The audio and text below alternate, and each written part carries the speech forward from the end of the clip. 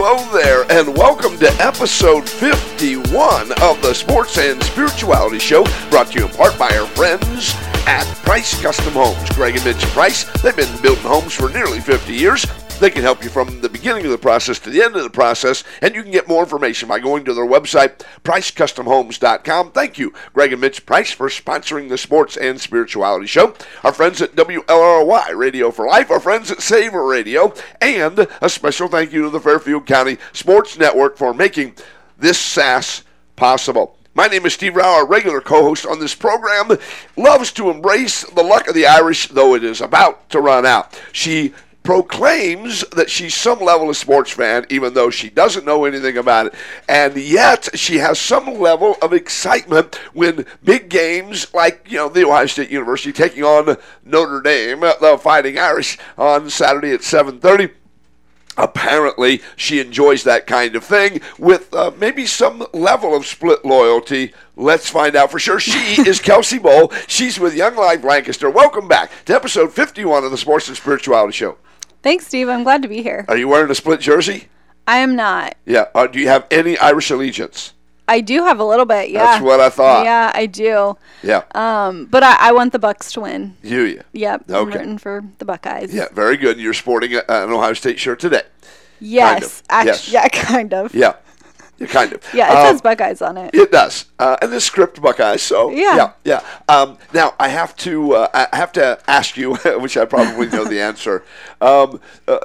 They've played each other. I believe this will be the 7th time. We're recording this on Friday, so they will play the game on Saturday at 7:30.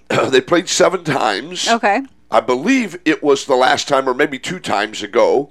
There was a defender for Ohio State who had a connection with one of the offensive players for Notre Dame. Is any of this ringing any bells with you? Were they brothers? No. Nope.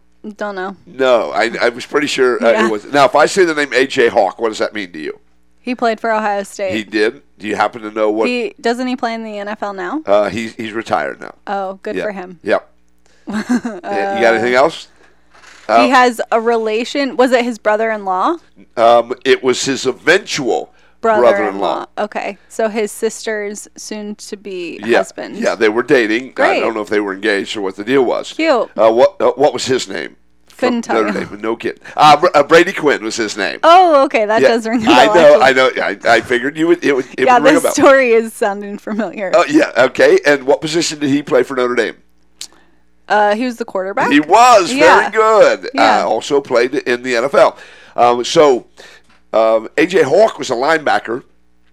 Brady Quinn, the quarterback. Sure. And so there was a moment or two where A.J. Hawk sacks Brady Quinn. Oh, man. And I believe his girlfriend, A.J.'s sister, had the split jersey, right? Yeah, half Ohio State, half Notre Dame. That's cute. And then they kept panning to her during the football game. I'm sure, that poor woman. Yes, exactly. To have that split allegiance must have been excruciating.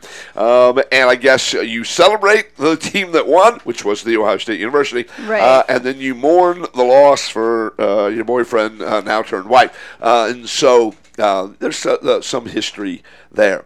That's fun. Yes. Are there any things like that happening now this year? There is. Oh, tell me. And with a local guy, his name is Sonny Styles. He played at Pickerington High School Central, helped them win a state championship in basketball. His brother plays for Notre Dame.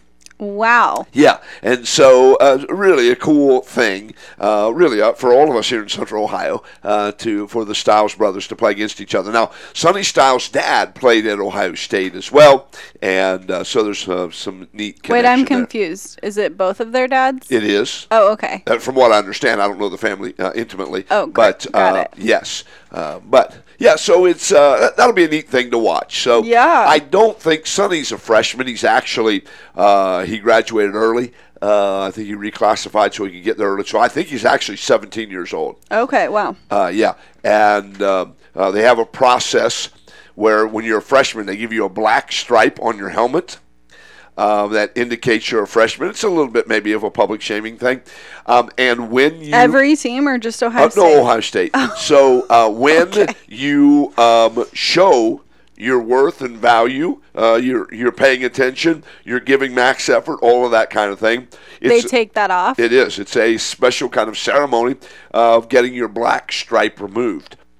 Fascinating. I'll have to pay attention to those. Sonny Styles got his black stripe removed this good week. for him. Yeah. So obviously he's representing himself and his family. We love to hear it. Absolutely. It is super cool stuff. So super stoked about that, mainly because I'm a football fan and an Ohio State fan, and you're probably stoked about it for some other reason. Now, you and I haven't had a pop culture talk in a while. We only have a couple of minutes because our friend Lawrence Funderburke, former Ohio State basketball player and NBA player, and a guy who's passionate about men being what God has called and created them to be, is going to join us on the podcast today. And I feel confident that he's going to have some powerful things to say about sports and about life and about faith. So he'll be joining us here in just a couple of minutes. But I was wondering about pop culture because scrolling through Twitter, I'm getting these nauseating things about The Bachelor coming on some TV screen somewhere. Yeah. I don't care at all about that. I know, but so I think you talk about it. Twitter. I think you talk about it so much, specifically how you don't care about it, and we all know our phones listen to us. Yes. So therefore, it gives you ads for them. No, I'm never saying it again. Oh, sure, yeah. Because I Until don't you want to Twitter complain about it. to show me about it. Sure. So what do you know about that? Okay, so it is one of my favorite shows, Yes. or I should say franchisees. I don't know. Yeah. It's one of my favorite, and I'm actually a couple episodes behind, sadly, because we were traveling and we've just had some really fun stuff happening. Yes. So I'm not up to date, but I am doing my very best to catch up because this season of The Bachelorette is unprecedented. They have two bachelorettes. So we're getting down to the wire. I think they've had, this won't mean anything to you, but nope. I believe 2 weeks ago they had hometown dates, and then this past week was Men Tell All. Oh, yeah. So that's my favorite part. So the finales are coming, and I'm so excited to see who both of them pick, if they both end up happy and in love, like what happens after filming. I'm so excited to see that. But so am I. We've also been told that Bachelor in Paradise, which is the real train wreck of the franchise, but also the most entertaining, is coming back. I believe it will re-air in September. So I'm even more excited about that. But you kind of have to watch The Bachelor and The Bachelorette to know the cast who goes to Bachelor in Paradise. Okay, you got to know the characters that are there. And this whole thing's orchestrated and scripted and all of that kind of stuff. Well, we don't see eye to eye on that. We don't. Sure. You have false I think it's teaching, produced. and I have I the don't truth. think it's scripted, but I think there's a good element of production. There's producing that goes on. Yeah, so. and coaching and scripting. Okay. For maybe some of them who want to be that, Yeah. Sure, but all of them, no, thank you. And then I think you're a Taylor Swift fan. You told me something off the air that what she got going on. Taylor Swift just made an announcement this week that she is releasing a new album called Midnights that will be out on October 21st, and I believe it will have 13 songs. Have you heard any of the singles that have been released? I don't think there have been any released. Okay, I was going to ask you to hum a few bars of that. Well, I can't. Yeah. You wouldn't have anyway. What do you mean you can't? You're right. I would not have anyways. But exactly. So don't try to make it, I would do it for you if they actually released it, but I can't do that because they didn't release it. I've heard no sneak peeks. No sneak peeks. Yeah, but I'm so excited for October 21st. How many guys did she date between the last release and this one? No, we're not having this conversation. Well, because that's how she writes her songs. She writes these breakup songs because she dates guys. They are not all breakup songs. What's 21 or 22 or 27 or whatever that song is? Song 22 is about turning 22 and celebrating with her friends. Oh, okay. So it's not about breakups. Oh, no, okay. I believe because it's titled Midnights, my understanding of what I've looked into a little bit is that they are songs about things that have like kept her up at midnight. So happy things, sad things, hard things. Yeah. Yeah, so I'm... How many breakup songs do you think are going to be out of those 13? Out of the 13? Yeah. It's a great question. I might go 5. Yeah, no kidding. All right, so we should probably stop talking about Taylor Swift and all of her breakups and get to our guest. Leave the girl alone? Leave the woman alone, yeah. Okay, all right. Let her live her life. Okay, that's probably wise advice on your part, which I hate to admit. Are you ready for our guest on the program? I sure am. Outstanding. As we promised, it's time to bring on our guest on the Sports and Spirituality Show. Are you ready for that, Kelsey? I am. Excellent. It is Lawrence Funderburke, a former Ohio State player, former NBA player, and now he is working to better the lives of men, to be the husbands and fathers that God has called them to be. And he's joined us on this edition of the Sports and Spirituality Show. Thanks for coming on with us, Lawrence. We really appreciate it. Hey, thanks for having me. And I want the audience to know firsthand that I was late for this meeting. And one of the things as a man of integrity, you have to admit that and be honest and open about that. And I think that's very important. So I wanted to open up with that right away. No problem at all. We're just thankful that you were able to join us for the show today. It's also my understanding that you had some other challenges in your home and family, and sometimes life happens that way. It's not what happens to us, it's what we do with what happens to us, and you chose to continue to keep your appointment, and so I know Kelsey and I appreciate that. Kelsey, what do you know about Lawrence Funderburke? Lawrence, I know very little, so I'm excited to chat with you and hear much more. Can we start at the beginning, and can you tell us about your family during your childhood? Yeah, so I grew up on the west side of Columbus, Ohio, in an area called the Bottoms. People who know Columbus or Central Ohio know the Bottom area pretty well. And obviously, it's a tale of two worlds.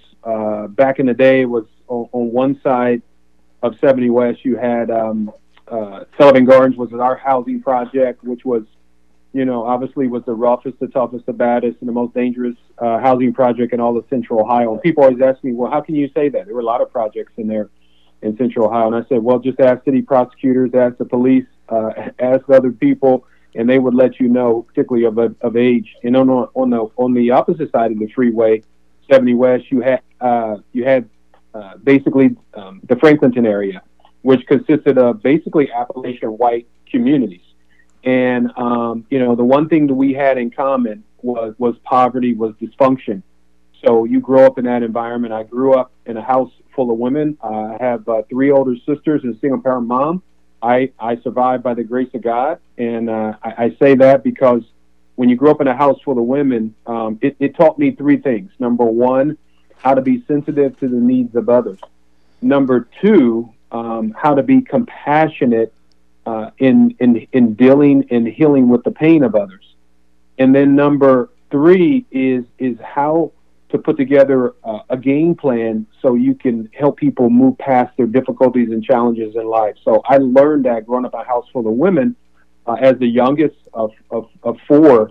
But when you grow up in a single-parent household, particularly the maternal influence and particularly the female dominance, you're out of balance, particularly without knowing my father. I didn't know my father. I saw my father 3 times my whole life. Never one time did he tell me that he loved me. So you grow up in this environment of low expectations, of poverty, of crime, of hopelessness, and it really can wane on you. And people are always intrigued on how I was able to make it out of the ghetto, not through basketball, but just by the grace of God to be able to put together a game plan. I'm sure we'll talk about that. So when you grow up like this, and particularly in our community, in the impoverished community, African American community, father is somewhat of an endangered species. Or let me change that. Father is there in terms of a biological term, but dad is absent, which is a biochemical tune. So that's someone who connected to his child or children, and they can draw from in their time of need. That's the big difference between dad and a father. So I'm really big on that. And I played sports. I loved school. I used the motivation from dealing with paternal abandonment to be a somebody because he dropped me off as a nobody. So many things that I think about in my own life that I'm still affected by, even at 51 years of age, because of how I grew up. So I played basketball, I played football, played baseball. Football was my first love. I know we got a big game coming up on Saturday, but when you're tall, you're thin, and you talk a lot of trash, that's a bad recipe for a football player. I'm sure you would agree with that. But I love playing football because you can hit someone, and I'm honest about this, that you could hit someone and not go to jail for it, right? Because you think about all of the pain, the turmoil, the stress, all of the abandonment, rejection, isolation, all of that, and here it is, you can take it out on someone else. And I'm sure we'll talk a little bit about the dynamics at play, because whatever happens underneath the hood, a lot of times is expressed outwardly and inwardly on others. So that's what happened to me. And I use sports, I use academics, I use, wanting to make a name for myself because I felt like a nobody, as I mentioned. So I'm sure we'll get into that and dive a little deeper. Yeah, I would love to hear what, as a child, what did give you hope? What brought you joy? It was, childhood for me, and particularly in poverty, whether it's inner city poverty, Appalachian poverty, is one and the same. God has really moved me at this point in my life to really work and bridge the gap or the divide between the urban and rural communities. That's why I'm focusing so much in Appalachian, Ohio. But the joy that I had in life, and I always say this, that when it comes to your faith in God, there's two trees. We all know this. It goes back to the Garden of Eden. You got the tree of life, and then you have the tree of the knowledge of good and evil. The joy that I expressed and I experienced early in life, a lot of that was manufactured, and wanting to do things on my own, to have success, to make a name for myself, as I mentioned. And so that gave me a sense of, what people call pride. But it was not directed in the right way. And then once I realized and I accepted Christ, I realized there was a proper way to go about and do things, and that's from the tree of life. And that battle is still happening to this day, where you have the flesh, the devil, and the world, and the tree of the knowledge of good and evil, and then you have the tree of life, which represents the Holy Spirit, Jesus, and God the Father. So the joy I experienced, it comes from two different places, and that's why I wanted to share it that way. One, from my own strength in the world that people applauded, although it was coming from a position of pain. And then one where, the joy of knowing that I don't have to be somebody in order to be accepted by Christ and my Heavenly Father. When did faith start playing a role in your life? Well, our family, we grew up in the church. I grew up kind of in a charismatic, apostolic, Pentecostal background.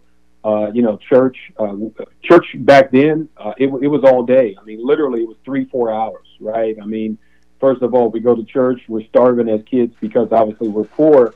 But so you get a chance to see that. So faith was embedded, particularly in our culture, in our family. But the relationship, right? So you have the religion and the relationship can be two different things. I accepted Christ at the age of 12. It was actually at a Baptist church. There was a gentleman by the name of Mr. Poe Label. I don't think he's still living to this day, but he would bring a bus into our neighborhood and into our housing project, and as an enticement, he would give us, donuts, and the donuts were donated by a bakery, but they were stale, right? They were stale, and even though the donuts were stale, we still ate them. And I tell people that, I went for the donuts. I went to church for the donuts, but I came to know and learn the sweetness of God, and I accepted Christ at the age of 12. But I kind of drifted away from that, all the circumstances, all of the things that are going on, and not only what happened in my life back then. And I always tell the body of Christ, and particularly churches, is that there's a spiritual gospel, but then there also must be a practical gospel. The spiritual gospel is helping people think about life in eternity on the other side. But you also got to deal with the practical gospel, because a lot of people live like hell on earth right now. And I think the church kind of misses that mark. And I really struggle with that, right? That getting the eternal side, but living right here on this earth and dealing with the struggles and the strains of having to go through life, and particularly without that, father figure in my life. And I had a very difficult relationship early on with God the Father because I didn't have a relationship with my earthly father. And I always tell people, if you have a dysfunctional relationship with your earthly father, then more than likely you're going to have a difficult relationship with God the Father because there's going to be some trust issues. No question about that. That has been proven over time, and that's why it is so important for dads to be dads, and then other men to be investing in the lives of those whose dad is not involved, whose father's not involved in their life, so that we can send this positive message of a proper image of who God the Father is to balance that. Thank you for your willingness to share. If you're just joining us, this is the Sports and Spirituality Show podcast. Alongside Kelsey Boy, I'm Steve Rao. We're talking with Lawrence Funderburke, former Ohio State basketball player, NBA player, and now champion for the cause of men to be the men that God has called them to be. So tell me a little bit about your family. Are you married? Yes, I've been married for 24 years. I married a woman from Chillicothe, Ohio. And as I often say, when I go down to Chillicothe, it's like going back in time. Those who are older of age probably remember the Twilight Zone. And that's kind of how I see when I was, because I'm a big city boy. I come from, Columbus, Ohio, and then I married an African-American woman from Chillicothe, Ohio. Two worlds, right? My world of poverty, her world of middle class.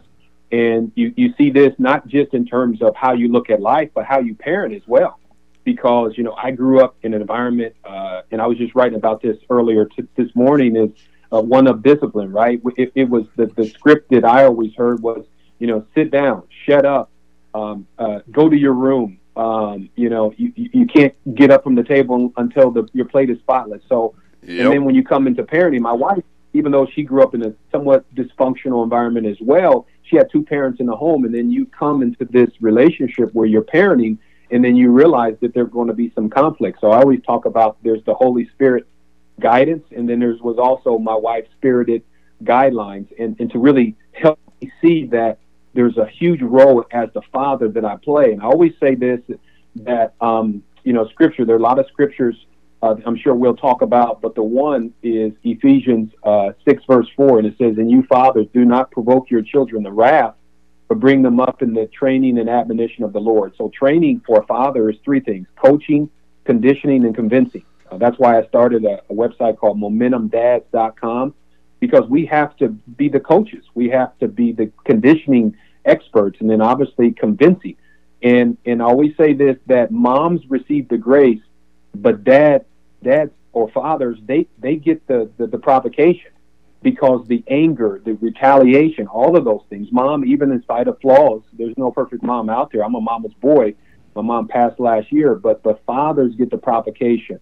So my wife and I have learned to really be one and to be on the same page. The Bible speaks about the great mystery, the marriage of Christ and the church. And it's the same way the marriage between a man and a woman, and particularly with my wife, and what we've been able to do, and the fact that we've stayed the course. Her parents got divorced. My mother and father were never married, so we didn't really have the model that was there. But thanks be to God, He's been our example for us.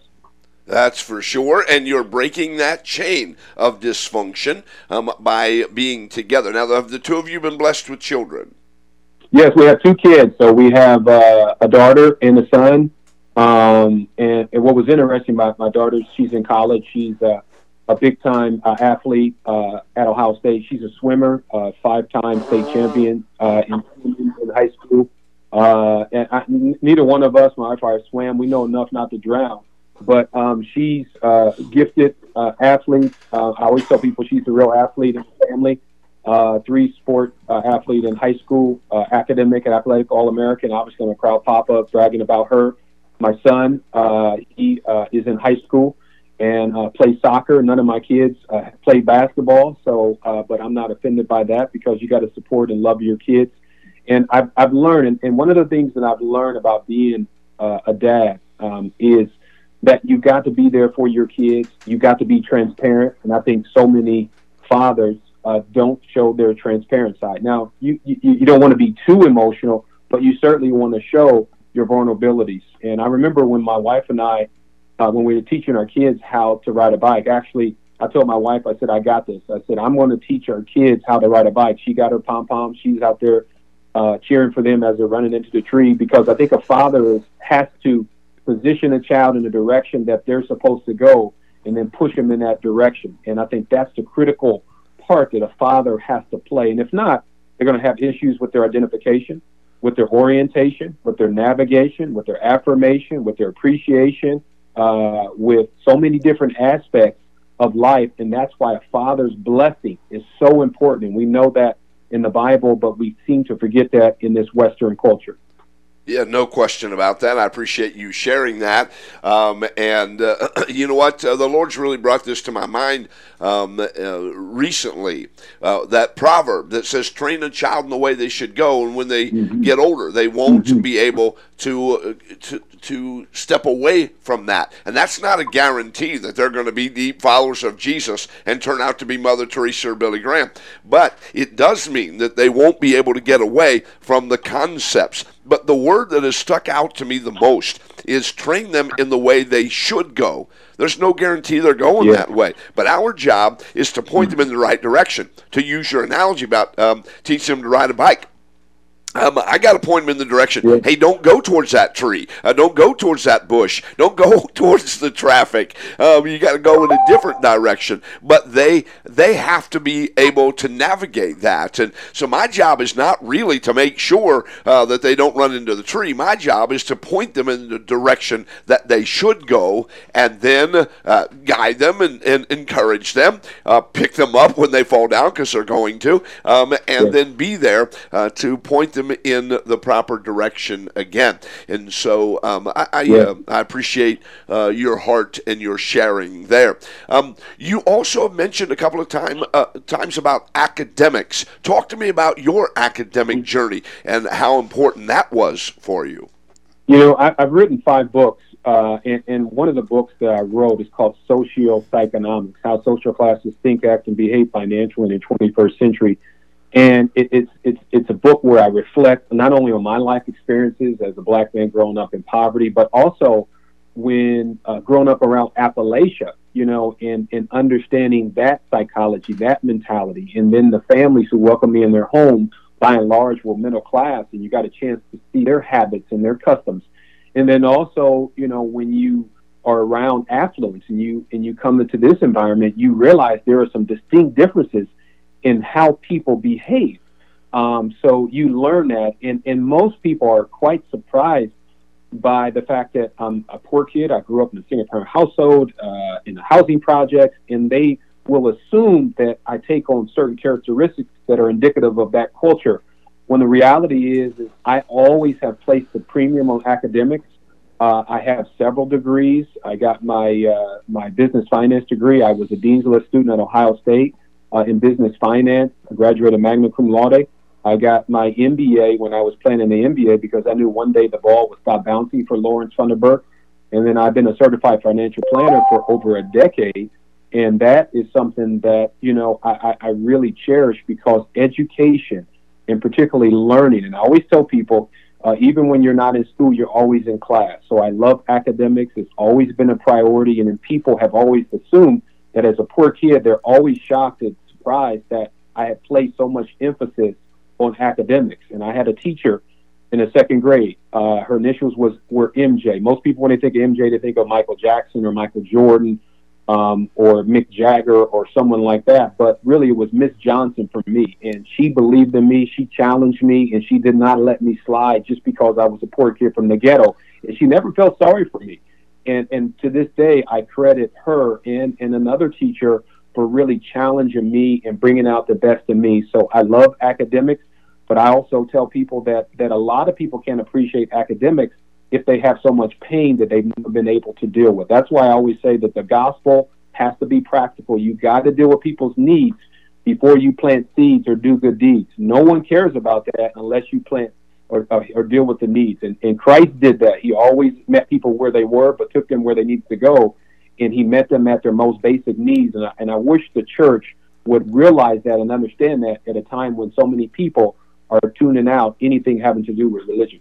Yeah, great point that you make. It is very, very valuable process in order to be a well-rounded individual. Yes, you and I, Kelsey, we're all passionate about Jesus Christ and the impact that he makes and the absolute necessity to have him involved in our life. But we also need the academic piece. We need the family, the community piece of things to be the well-rounded individual that God has called and created us to be. We need all of those aspects, and they're all so intertwined that it's very valuable and important. Now, my guess is part of the joy for you in your athletic life was to be around men who were leaders and who, in essence, became more father figures for you in that aspect. Did you experience some of that? Yeah, absolutely. And listen, even when we're fatherless, it's amazing how he still allows a lot of the things that we need in our lives from a biochemical perspective. What I mean by that is what we feel in terms of what's going on underneath the hood. So these are things like oxytocin, which deal with bonding, trusting, and loving, GABA dealing with peace, and endorphins dealing with endurance and euphoria and all those things. So these are all things which I think they're all tied to the fruit of the Holy Spirit as well, supernaturally that is. And you can get that, the father figures, the coaches. And I always say that the courtside observers should be where the touch points happen the most in terms of the development. You talked about that, training a child up in the way that he or she should go. I think that's so important that those courtside observers are actually there, right? Who am I talking about? I'm talking about your mother and your father. I realize now we have caregivers in terms of grandparents, particularly in Southern Ohio. We have opioid orphans, where kids whose mother and father have basically abandoned them because of a drug addiction, which I talk a lot about. And then you have family members, but then you have those club level observers or supporters. These should be your coaches, your pastors, your friends, your colleagues, those people who can actually influence you as well. And then you have your mezzanine observers, which most people think of the nosebleed seats. And these are social media. And what has happened is that we replaced those touch points, those critical touch points, with people who are far away. And your coaches can have such a profound impact. I had coaches who were there for me, and they didn't cover all of the gaps because of my fatherless existence, but they certainly were able to show me the way, the model, how a man should be. So I had, little league coaches, high school coaches, but I always had this strained relationship with men, particularly white men in positions of influence, just because of the distrust factor there. And even out of high school, I was one of the top 5 high school players coming out my senior year. And I chose to go to Indiana University, and I always would tell people that I chose Bobby Knight because I wanted the discipline. Well, the discipline I was really seeking was really the relationship with my father, a father, right? That's a father figure. But it obviously didn't work out because, how I was and who he was, just wasn't going to work out. But there are coaches who can, and particularly that's why if you have a relationship with Christ, you're a man of integrity. And I tell men all the time, I tell fathers, listen, you may get it right, and I applaud you in terms of your own home. I get that. I applaud you. I clap for you right now. But that's personally. But what about professionally? There are a lot of people who need your touch as a dad, even on the professional space. I see this all the time where people are looking for eyeball hugs, they're looking for affirmations, they're looking for all those things. And these are all classic case of father failures or daddy deficits that adults have experienced that have never been resolved, where dads have to recognize that. So you have personally, professionally, and then there's philanthropically. There are people that you are not connected to by blood, but you're still responsible for. The Bible says, to whom much is given, much is required. If you're a Christian, you have an obligation to help others who are not in your immediate sphere of influence. And I think that's the part that a lot of suburban dads, a lot of Christian dads in the evangelical movement don't understand, that they need to be connected with inner city kids, with other kids, because they need that support as well. So I've really challenged fathers and dads to be momentum dads. That's the key. I really appreciate that challenge, and I couldn't agree more. I also appreciate that analogy about your court side, your club level, mezzanine level. If you're just joining us, this is the Sports and Spirituality Show podcast alongside Kelsey Bull, who doesn't know a thing about sports. I'm Steve Rao. Lawrence Funderburke is our guest, doing a great job on the podcast today. Kelsey, what do you know about Lawrence's athletic career? Anything? He's a basketball player. Oh, good. Where did he go? He just gave you a hint there. IU. Yeah, Indiana University. Played for Bobby Knight. Are you familiar with Bobby Knight at all? Yeah, I've heard the name. You've heard the name. Yeah, not Yeah. Phil Knight, the Nike guy. Not that guy. This is Bobby okay. Knight. He was a legendary basketball coach. But maybe he had some questionable ways in which he led. He had a lot of success, and so that bought him a lot of grace that maybe he shouldn't have been given. I'm not sure. So at some point, you transferred to the Ohio State University. How did that transfer go for you? Columbus guy coming back home. You know, I was actually, most people would follow my career if they're over a certain age. Will have an opinion of me based on some things that happened. My senior year in high school, I got kicked off my team because me and the coach, Chuck Kemper, who's from Logan, Ohio, we kind of got into it. Our high school team, Worley High School, was a basketball powerhouse. We won, I think, 5 or 6 state championships within about an 8 or 9 year time frame. Just a basketball powerhouse. It closed in the early 90s. So we clashed at that particular time, and then I go to Indiana, and people said that's not going to work out. So I played 6 games my senior year in high school. I played 6 games at Indiana. Bobby Knight kicks me out of practice. What happened there was I had just scored my career high 26 points as a freshman. The next day.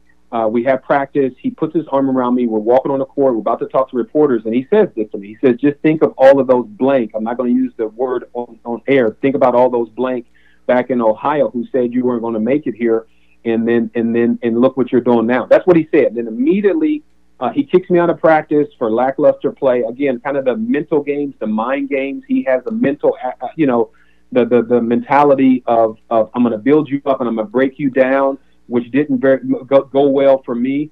And then he kicks me out of practice and says, I want to enjoy 30 minutes, the rest of the practice, without Lawrence blanking it up so people can decipher what he said. And I said, man, this is so unfair. But I never saw any of that until that particular day. He let a lot of things slide with me because he felt like I was ready to deal with his mind games. So I transfer to Ohio State, and I was, all over the place, moving around different places. Again, that's why a father is so important, to give you some stability. So on my way from Kentucky, I'm driving from Kentucky and then through Cincinnati, and I'm listening to, I think 700 WLW was the station, and I'm listening to fans, right? 50% of the people who wanted me to come to Ohio State, and 50% of the fans said, he's going to come here, be disruptive. We don't need him here. And I'm listening. I'm like, these people don't even know me. And it's amazing how people will judge you without reading one page of your book inside. And I tell people all the time, I do not judge people. And the Bible talks about that as well. Do not judge lest you be judged, Amen. right? Amen. And then when people judge you, a lot of times, they don't really reflect and think about themselves. So I always back away. And then I'm coming here to Columbus, Ohio, and I'm thinking about all these people who don't know me, who are saying all these just vicious things about me, only based on what they've heard about me on a basketball court. Not anything on life. I never got in trouble off the court. No criminal record. None of that stuff. Always took care of business in the classroom. Honor student. But people ridiculed me, lambasted me for what happened there, and I grew up very bitter about that and wanted to have revenge because I wanted to show people that. And I took pride in the villain role. That even though you think I'm going to be this type of guy, I'm going to prove to you and show you I'm going to be something else. And again, same way where you have to prove yourself. You have to go on this campaign. I always say this, that if you don't have a father in your life, or if he's in your life but absent from the emotional development, because that happens as well in our society, then you will go on this campaign to be a somebody if you have this competition or competitive complex. So I just say that because, and there's a couple other things that I want to say, but I'm sure you might want to want to ask me some questions from there. Ohio State, we won the Big Ten championship. Jimmy Jackson was our best player. People thought I was going to come and be disruptive. We were the number one seed in the NCAA tournament. Second overall. Duke that year won it, but they were the number one overall seed. We were second. So we had a great year, Big Ten champions, all of this stuff. And it's amazing how when you go back and reflect and how people who prophesied that you were going to be this troublemaker based on some decisions that were made in your life, which I took full responsibility for, and then obviously you're able to push past and overcome them later in life. Yeah, that's a beautiful story right there. And I think a nice reminder maybe for younger people now who hear you mentioned the world, the mezzanine level of social media where people, they're keyboard, right. They're keyboard cowboys. They're social media heroes because they can say things, with their thumbs that they wouldn't say to you if they saw you in public. So they have this power, they think, and we can start believing those lies, and then to be able to have the strength and the help and the support of your friends, of God the Father, to say you are not who they say you are. You're not even who you say you are. You are who God says you are, and that is a special chosen child of His. And if you can channel that in the right direction, you can end up with some great success, and you've been able to achieve that. It's my understanding you played professionally overseas. I think maybe you were in a Greek All-Star game or something along that line, and then eventually made it to the NBA. How were you able to make that transition? Yeah, backing up from being drafted. So I was a 51st pick in a 1994 draft. So, obviously the talent was there, but people had some question marks about my attitude. I remember playing in all of the pre-draft camps, and not only playing well, but dominating in many respects. But people still had this tainted image about me. I remember an NBA executive, they said, Lawrence, everyone knows you have lottery talent based on your skill level. He said, but no one is going to draft you in the lottery because they can't trust your brand. And I'm open, and it's very painful even to be able to share that. But I want young people, adults, to understand that your brand is always on display. So many young people, you talked about it, social media, are not paying attention that what they text, what they post, those things never go away. That's part of your brand, and that you have to protect it at all costs. And particularly when you're a child of the Most High God, you're bought with a price. So therefore, we must give glory to Him. So I think it's important for us to understand why we have to understand the seriousness and the magnitude of the moment based on who we are, but more importantly, whose we are, and that's the child of the King. So I think it's so important for us to really understand that. And then from that, because of the image, because of the perception, because I think, perception in a lot of cases obviously determines someone's reality. It's obviously subjective. So therefore, I was drafted in the 51st pick. I saw myself slide each draft pick. And then I went overseas for 3 years. I looked at it as a slight, and I said, I'm going to punish all of the teams that passed up on me. But it gave me an opportunity to grow up and to mature and to understand what it means to be professional. I tell people all the time, I love America, but I'm not patriotic. Obviously, as an African American, this history of this country, I have no bitterness or ill will toward our founding fathers, although they did drop the ball in many cases, particularly with black folks, as well as our floundering fathers. But we've got to talk about forgiveness, and hopefully we'll talk about that. But it gave me an opportunity to kind of grow up and to appreciate this country. And I tell people all the time, look, America is the flawed country. I always tell people America is trying to be perfect, but we haven't mastered being excellent yet. And I think we're wondering, who are we going to be as a country? All of the chaos, all of the protests, all of the things, Democrats, Republicans, who do we want to become as a country? And I say that because, when you live overseas, you quickly learn to appreciate and value and love America in spite of the country's flaws. And I think that's the problem with people don't understand. Yes, these are people in government positions, but they're still flawed in terms of humanity because we all are affected by the sin from Adam and Eve. So you grow up, you play overseas, you realize that it's a different world over there. There's appreciation for America and also what it means to be an American. So I learned that, and it really helped me and shaped me to be a professional. And then once I came into the NBA, I was ready for the professionalism role. I don't think that was the case when I was coming out of college. I certainly would have got caught up in so many other things, but I learned to kind of grow up, and that's why God the Father, He always knows best what's needed for His children. No question about that. 7 years with the Sacramento Kings. What are a couple of highlights from that experience? Yeah, so I played 3 years overseas, 7 years with the Kings, and I played my last year with the Bulls. It's interesting because when you play basketball, particularly at a professional level, in college, high school, everybody's a star. Everybody's a superstar. Everybody's the best at the best. But then when you come into the pros, you realize not everybody can be a star. And I always say some people are going to have to be a role player. So it was a very difficult transition for me because there was a guy by the name of Chris Webber who played at Michigan, who I battled in many cases mano a mano. But I played behind him, and he ended up being in NBA not only All-Star but also a Hall of Fame player. So that was difficult for me.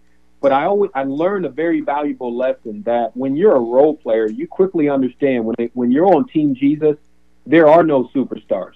There are no stars. There are only role players. And once you understand that, you quickly realize that it's not about you. It's about Him. Just as He said, that He must increase and then I must, or we must decrease. It's so important for us to really understand that. But there's a lot of things, a lot of crossover attributes from professional sports to the real world. Playing in Sacramento, we were a really exciting team, particularly when we made some trades and some different things like that. But I learned also, too, that you've got to have love for others in spite not only of their flaws, but their rejection of God. Because when I gave my life to the Lord, I was very critical of my teammates because of their lifestyle. But I realized that God, in His grace for us, we must also extend grace to others as well, while holding them accountable. So you learn a lot. Basketball is I think it's the greatest game because it teaches you so much about life. And as long as you have oxygen in your body, just like you have air in a basketball, you have another shot at life. And I think that's why it's great. Redemption, the prodigal son, all of the things in the Bible, it's awesome. And it just shows us how God really loves us. I wish that we would be more gracious in how we extend and deal with other people.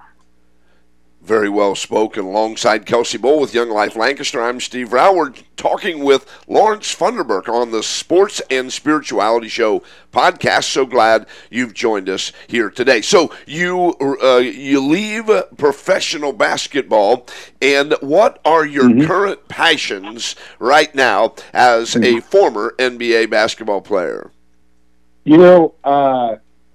One of the things that I always tell people that when you play at a very high level in professional sports, and Gail Sayers, who's a famous football player, Hall of Fame for the Chicago Bears, he said an athlete should think about the end of his career at the beginning of his career. And certainly I did that in terms of academics and those types of things, but you never really transition for life after sports. It's a very difficult thing.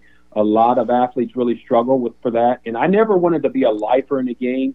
I wasn't bitter about basketball, but I didn't feel I needed basketball. I thought that my value proposition was much bigger and broader and grander than that. So that's why I love what I'm doing now. And so I knew that God had a purpose for me. Basketball was not my purpose. It was my platform to get me to my purpose.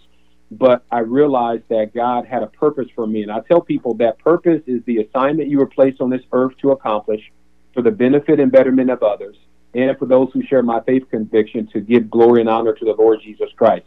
The problem in our society today, we have purpose embedded in us, and so many people struggle. That's why they chase a title or an asset or a person or a degree or whatever the case may be.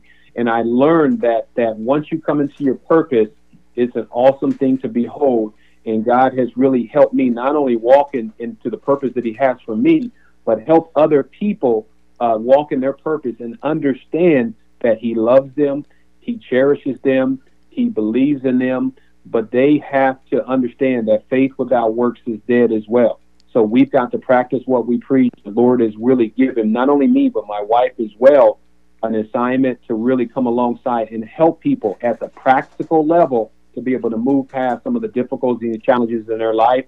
Our methods are out of the box, are cutting edge. I've always been someone who did things a lot different than other people. And I think that's why we've had a lot of success, because it's a different way of dealing with difficult things. If you don't deal with the roots, you're never going to actually have any success with the offshoots. So we deal with root-oriented issues, drug addiction, mental health problems, all of the issues that I've talked about earlier on the show. God has instructed me to deal with this, because this is where people need help, right? You got to deal with the needs before you plant seeds or do good deeds. I hope anyone who's listening who's a Christian, stop focusing so much on the deeds and the seeds. Get to the needs, right? And if you do that, because we're going to have to give an account one day for everything we've done in this body, but focus on the needs. And if people can see that you care, as an adage goes, people don't care how much you know until they know how much you care. And Jesus is the epitome of one who had such a caring heart, because he always fulfilled needs before he planted seeds or did good deeds. And I think that's very important for us to follow that example as well. No question about it. If folks would like to learn more about you and your wife and the work that you're doing, and maybe come alongside you and support you in that, so what's the best way for them to do that? Yeah, the best way is they can visit our website, Mr. Fundy, so M as in Mary, R as in Richard, F as in Frank, U as in Ulysses, N as in Nancy, D as in David, Y as in Yellen.com. You can also go to momentumdads.com, which will direct you to the MrFundy.com website. And then I want to close in on the subject that I think is very important in our country, and that's forgiveness. Dick Vitale, I share this story. Dick Vitale said some really nasty things. He's famous basketball commentator about me, not only once but twice. He called me a cheap shot MFer on national TV, a bunch of other things. Well, and I hadn't seen him for years. To this day, he doesn't really come around at all on Ohio State basketball games, and I've been away from Ohio State for over 20-something years, over 25 years. But he doesn't come around. A lot of people still are upset what he said about me, which was totally unjustified. To this day, if he would have said that, he would have got fired, particularly in our sensitive climate. But I saw him about 10 years ago with my wife. We were in Florida at a restaurant. I walked through the door. He's waiting for his wife and he to be seated by the host. So he looks at me, comes to the door, and it's like a ghost. He sees my facial expression, and he's shocked. So I walk up to him, and he starts apologizing over and over and over again about that incident. And I stopped him. I said, Mr. Vitale, I'm happy to see you. I was so delighted to see you. And even though we didn't break bread that evening, we did break the ice. And I talk about reciprocal forgiveness, where the offended and offender are both blessed. And I want people to know that forgiveness is not optional if you're a Christian. It's mandatory. As a black man, we know about the historical injustices in this country, but we have to forgive. We have to forgive if you're a Christian, because we're obligated. And even in our society today, we have so much going on because people refuse to walk in forgiveness. And as the Bible says, if you will not forgive, Jesus says this, then neither will my heavenly Father forgive you. So I think that's so important. There's somebody who's listening, who's dealing with unforgiveness. Maybe it's a family member, a spouse, an employer, or somebody who did you wrong or did something to you, and you have this hatred in your heart for that person or disgust. And I'm commanding you, I'm imploring you to let that person go. Release that person, because it's more for your benefit than the other person. I so appreciate you sharing that story with us, because that's a story of personal forgiveness, and that's really where the power is. To your point, Jesus forgave us. We must forgive others, and so thank you for your challenge to all of us to be people that forgive others. I really appreciate you coming on the Sports and Spirituality Show podcast today. And right before we let you go, because there is a big football game Saturday night, 7:30, the Ohio State University against the Fighting Irish of Notre Dame. What's your thoughts on that? Well, I mean, I'm going to be like everybody else. I'm a big fan of Ohio State athletics, and it's going to be an interesting game. We're going to see, obviously the momentum. I wrote a book called Momentum Power Play. I always say that the momentum early in life can be a telltale sign for the momentum for the rest of the game. Obviously, once you get past a lot of the emotionalism, which is going to be hyped, it's a game. I think it's going to be a tough game.